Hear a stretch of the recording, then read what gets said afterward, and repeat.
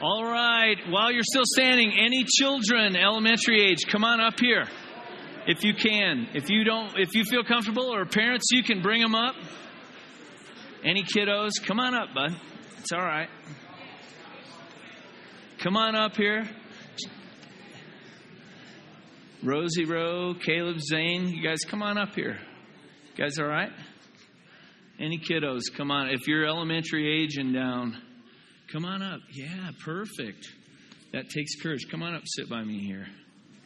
I won't bite, I promise. I'll be pretty nice to you. You want to come up? You got a great shirt on. He's got the Hawaii shirt. He's working it, but it's all right. Okay, let me ask you guys a question here. Because, we come together here in this building, and we do this thing, this church thing, right? So we call this, anybody know what we call this time that we come together here? Anybody know? Worship service. That was awesome. You've got that great. That's awesome. Perfect. Now, what does worship mean? Ooh, that's a hard one. Any idea? No? Praise. That would be part of it. That's pretty good. Let me ask you this. When we're here, what are some of the things that we do while we're here in a worship service? We sing. That's excellent. What else do we do? We worship, right? What else do we do? What do we do when we kind of sometimes put our hands together like this? Pray. We pray. And what else happens? At the very end, what happens? The boring part. You're being pretty nice. You guys end up going to children's church. That's a lot of the truth. And then, of course, somebody ends up talking, right? Like, I'm going to talk here today. But so when we come together, we get together in this building, and we call it a worship service. Worship is an opportunity to praise. We sing, we pray, we hear some teaching, and that's the idea. You guys are perfect. You can go back to your parents. Give these guys a big hand. All right. You can go back to your dad.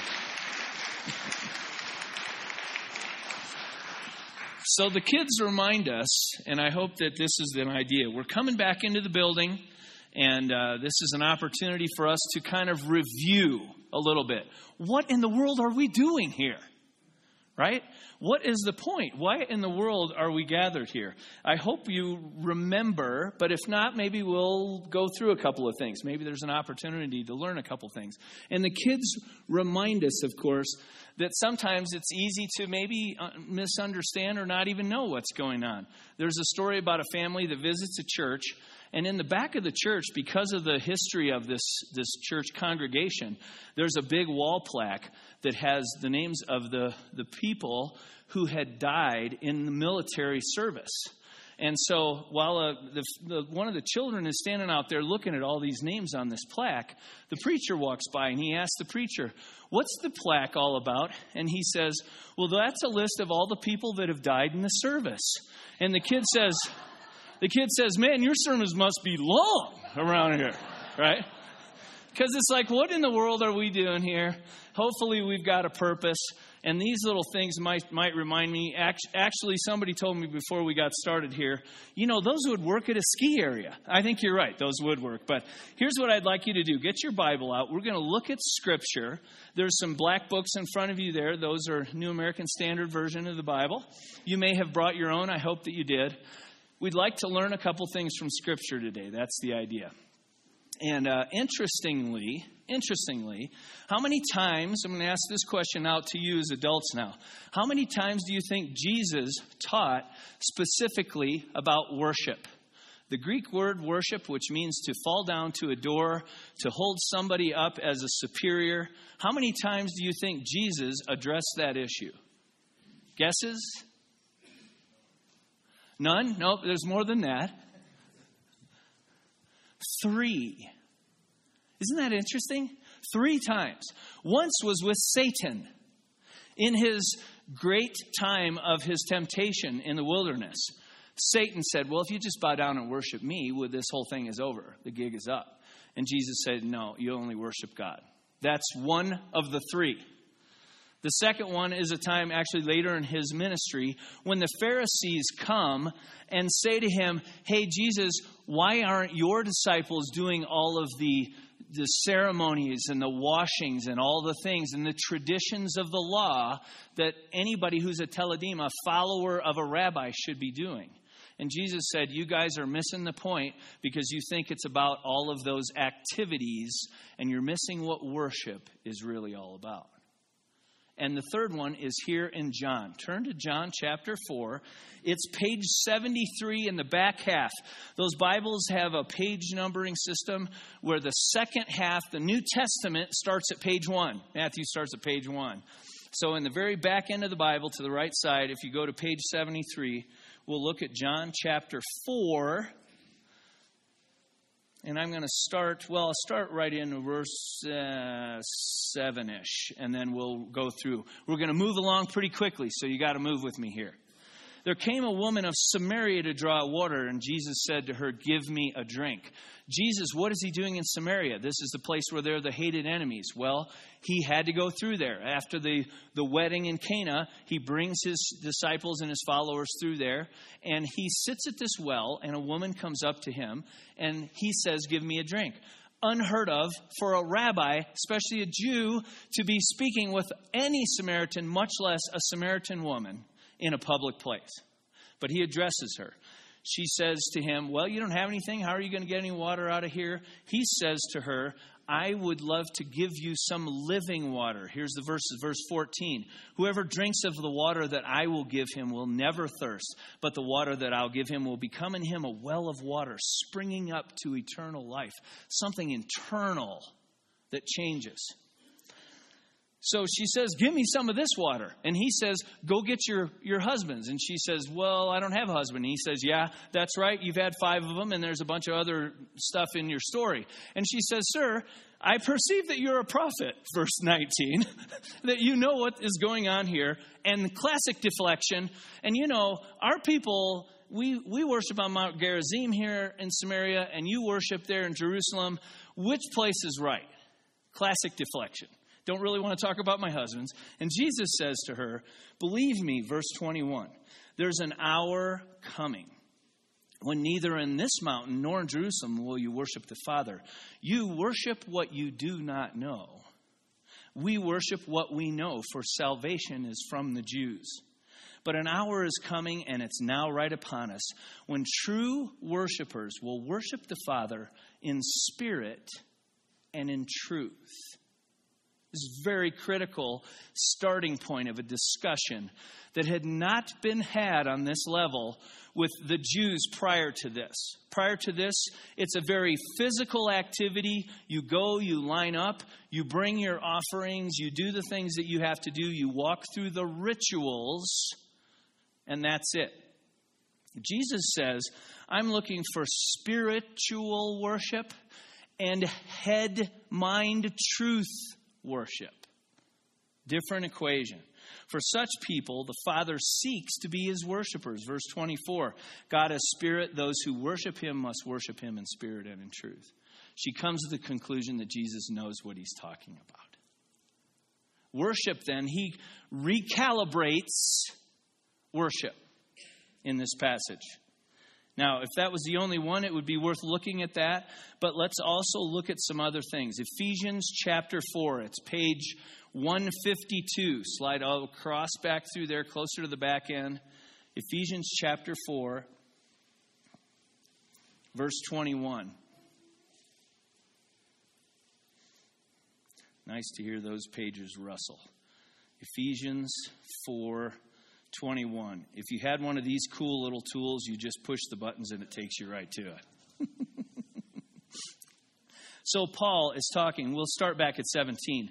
I say this and affirm together with the Lord, walk no longer as the Gentiles walk, in the futility of the mind. The way that your old pattern was of thinking, it was not productive. It was futile. Skip down to verse 20. You did not learn Christ in this way, the way of your old thinking. If indeed you have heard him and been taught in him, truth is in Jesus. Truth is in Jesus. A fascinating little phrase. Truth. Now, if Jesus said, worship in spirit and in truth, somehow we're getting at something here. truth is in Jesus.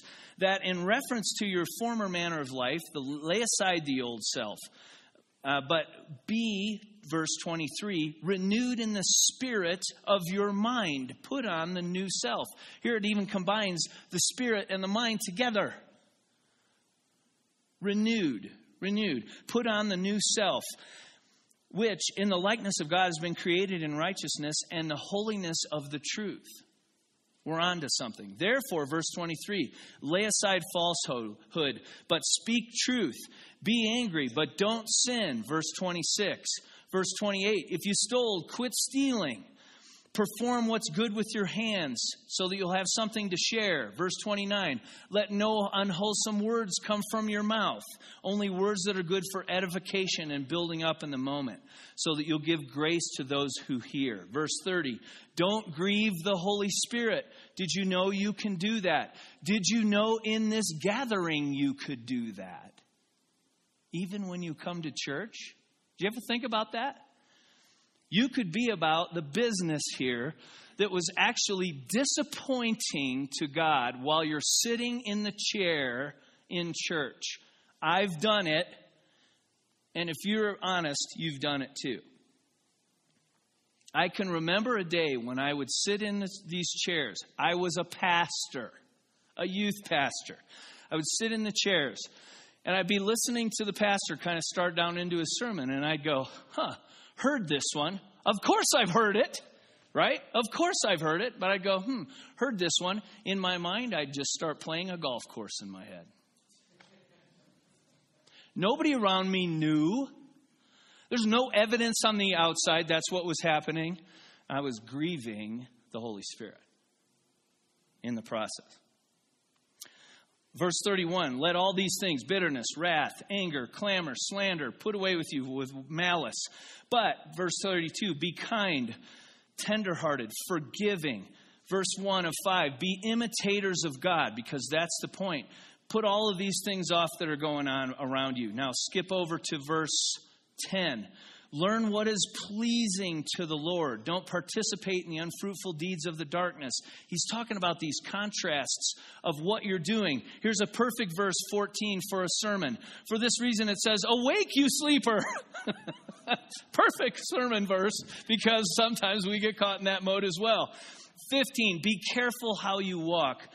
17, understand what the will of the Lord is. And don't get drunk with wine, because this is a waste of your time. It dissipates your energy. But be filled with the Spirit. And you speak to one another in psalms and hymns and spiritual songs. You sing and you make melody in your heart to the Lord. You always give thanks for the things in the name of the Lord Jesus Christ. And you are subject, or you submit to one another in Christ. Do you hear the culture of that? Ladies and gentlemen, that's the culture of what a worship service context should be about. This whole culture is what we're doing. Those verses about singing and making melody are not isolated informational pieces. There's a culture. Put off the old way of life, put on the new way of life. Now, turn with me also over to the book of Colossians. I know I'm running you around, but not super far. Page 158, couple of pages over. Colossians 3.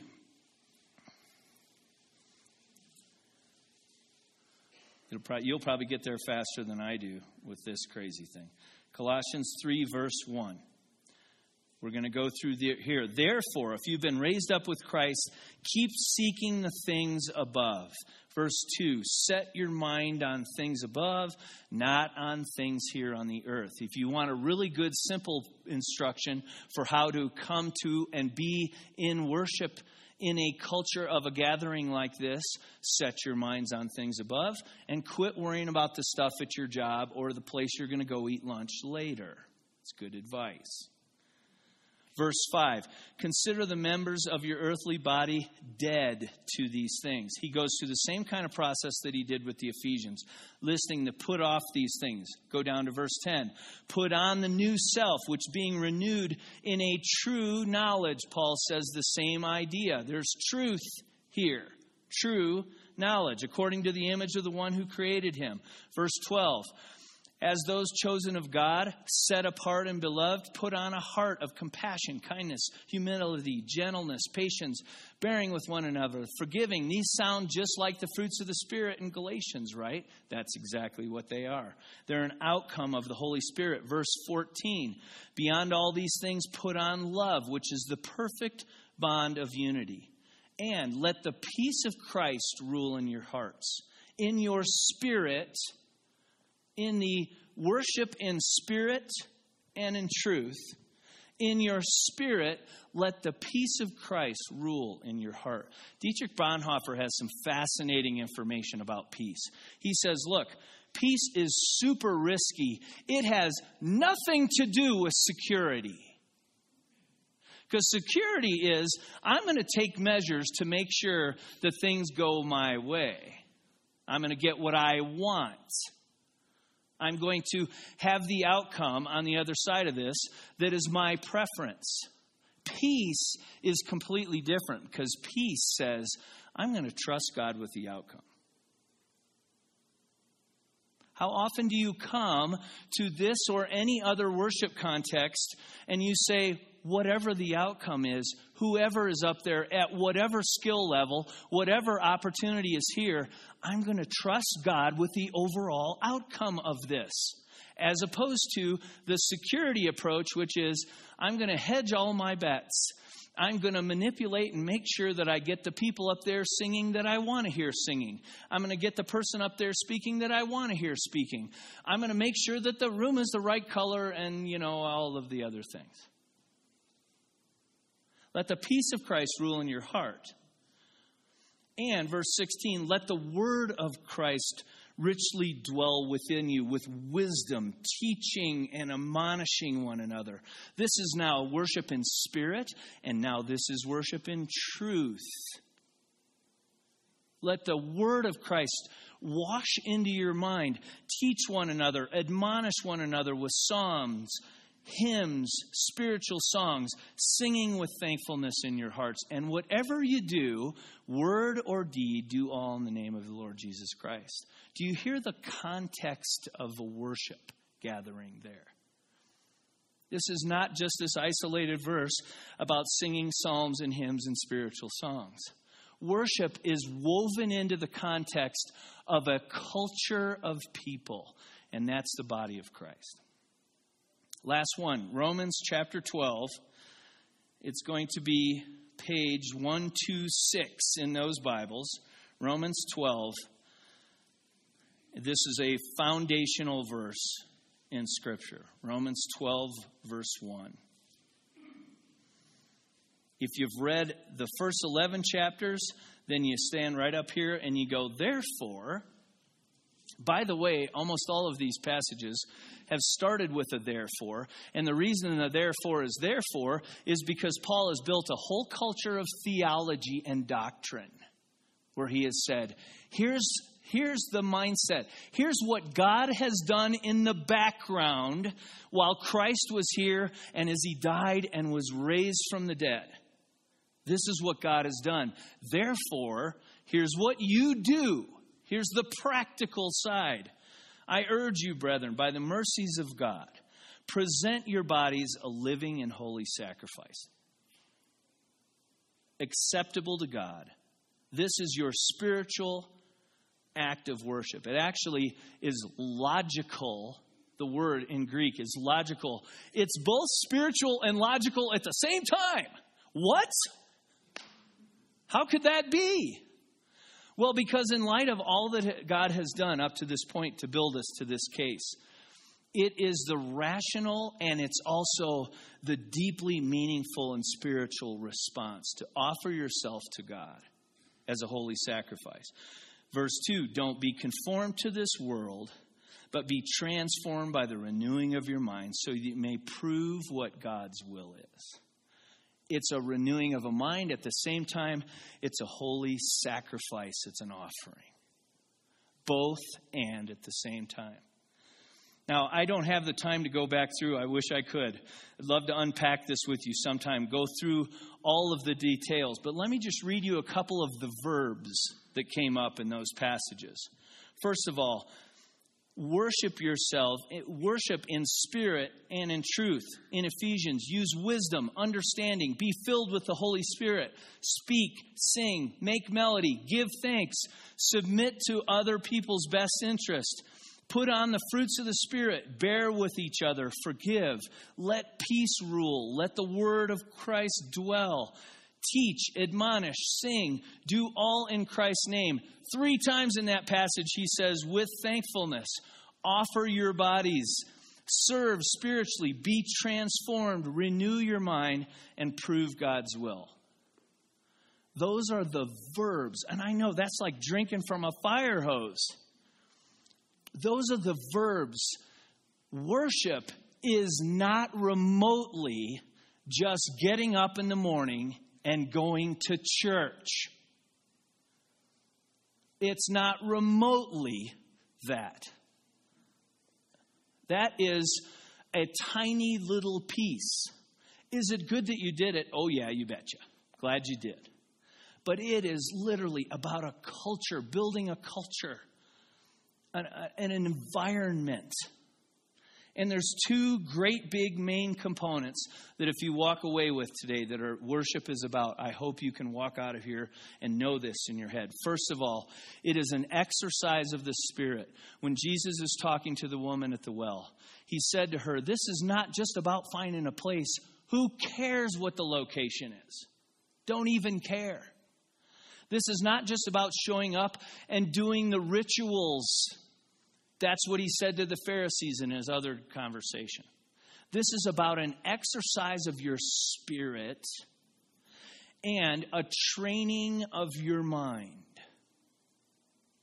A gathering of believers in a context, whether it's here, it was out at the amphitheater, it's 10,000 people or 10.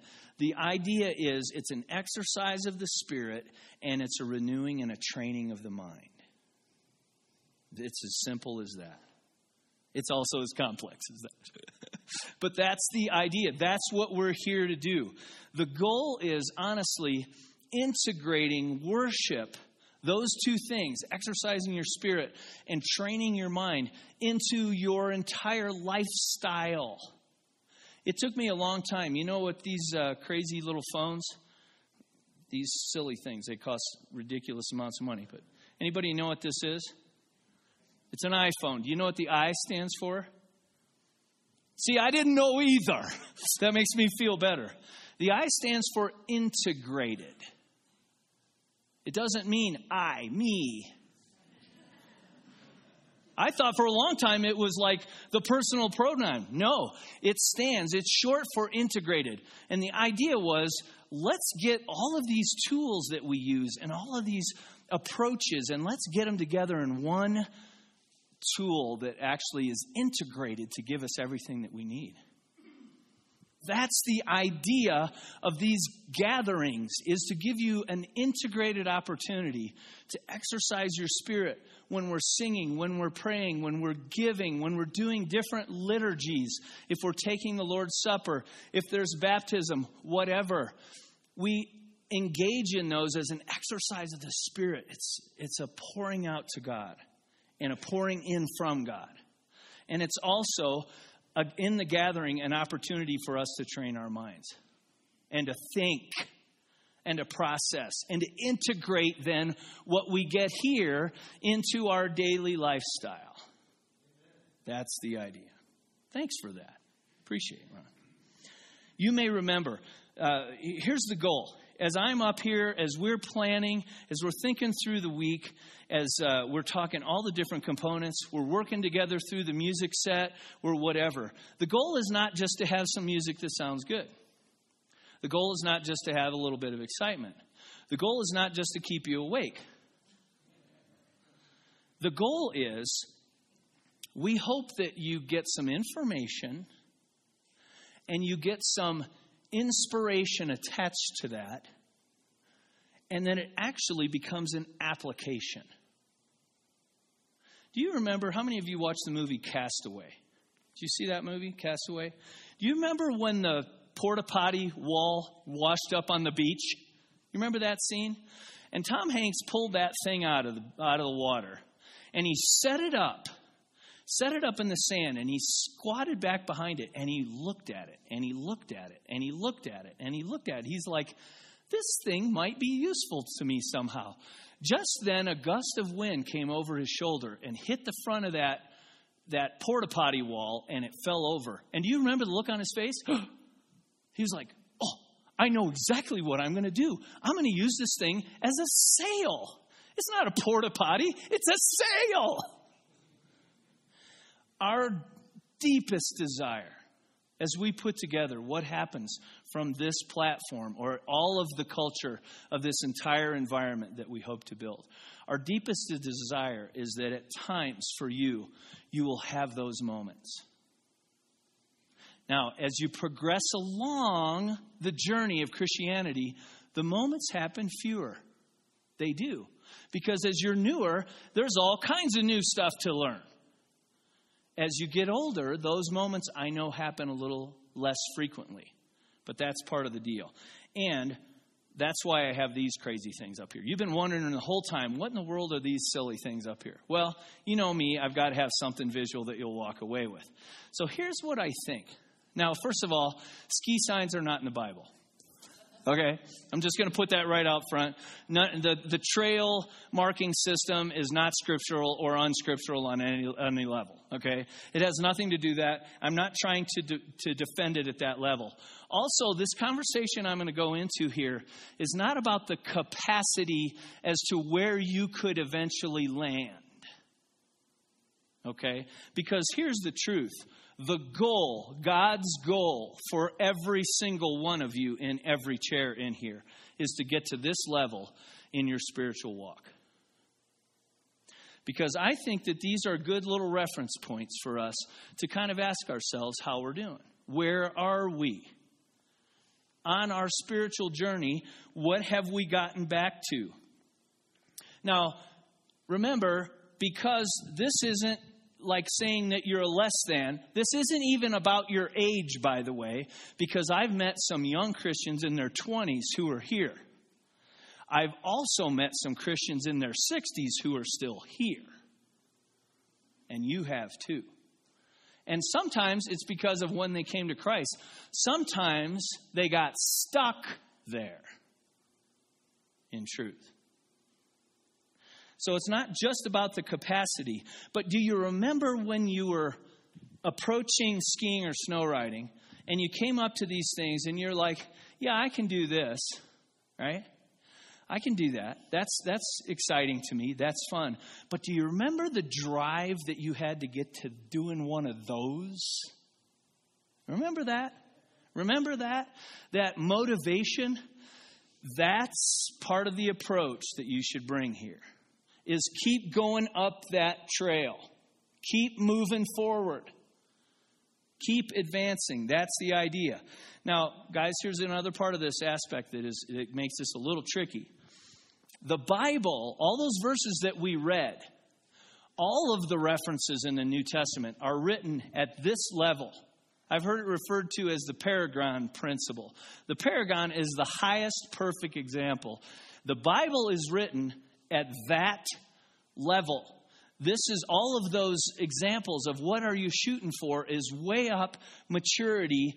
Actually, the spirit, the mind, the attitude, the emotions, the approach of Jesus Christ becoming more and more full in you to the point where you assume from that person that that's a Christian and a biblical and a right mindset.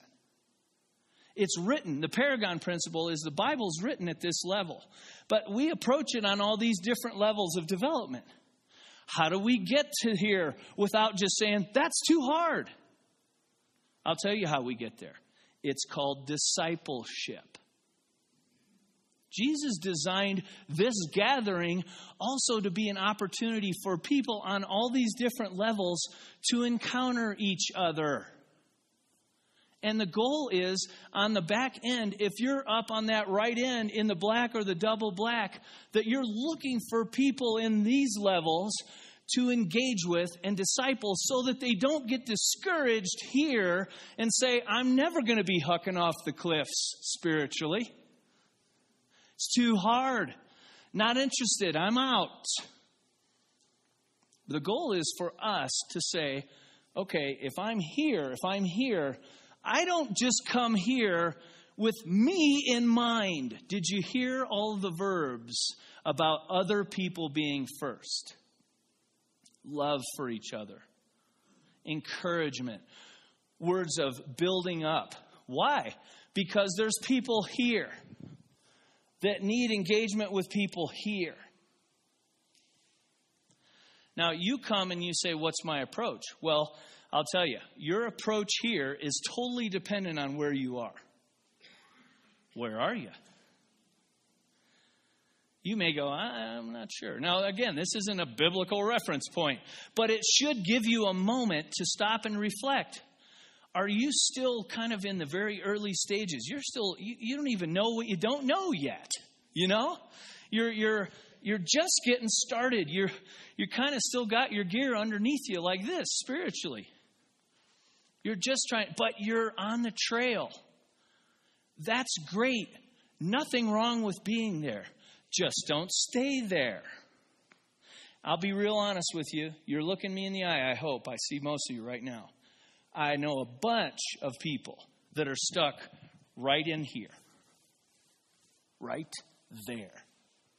They're pretty competent. They've read through their Bible.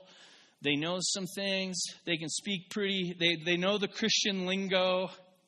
They can speak pretty confidently about some things. Actually, some things have changed in their behavior to where they're living a different way.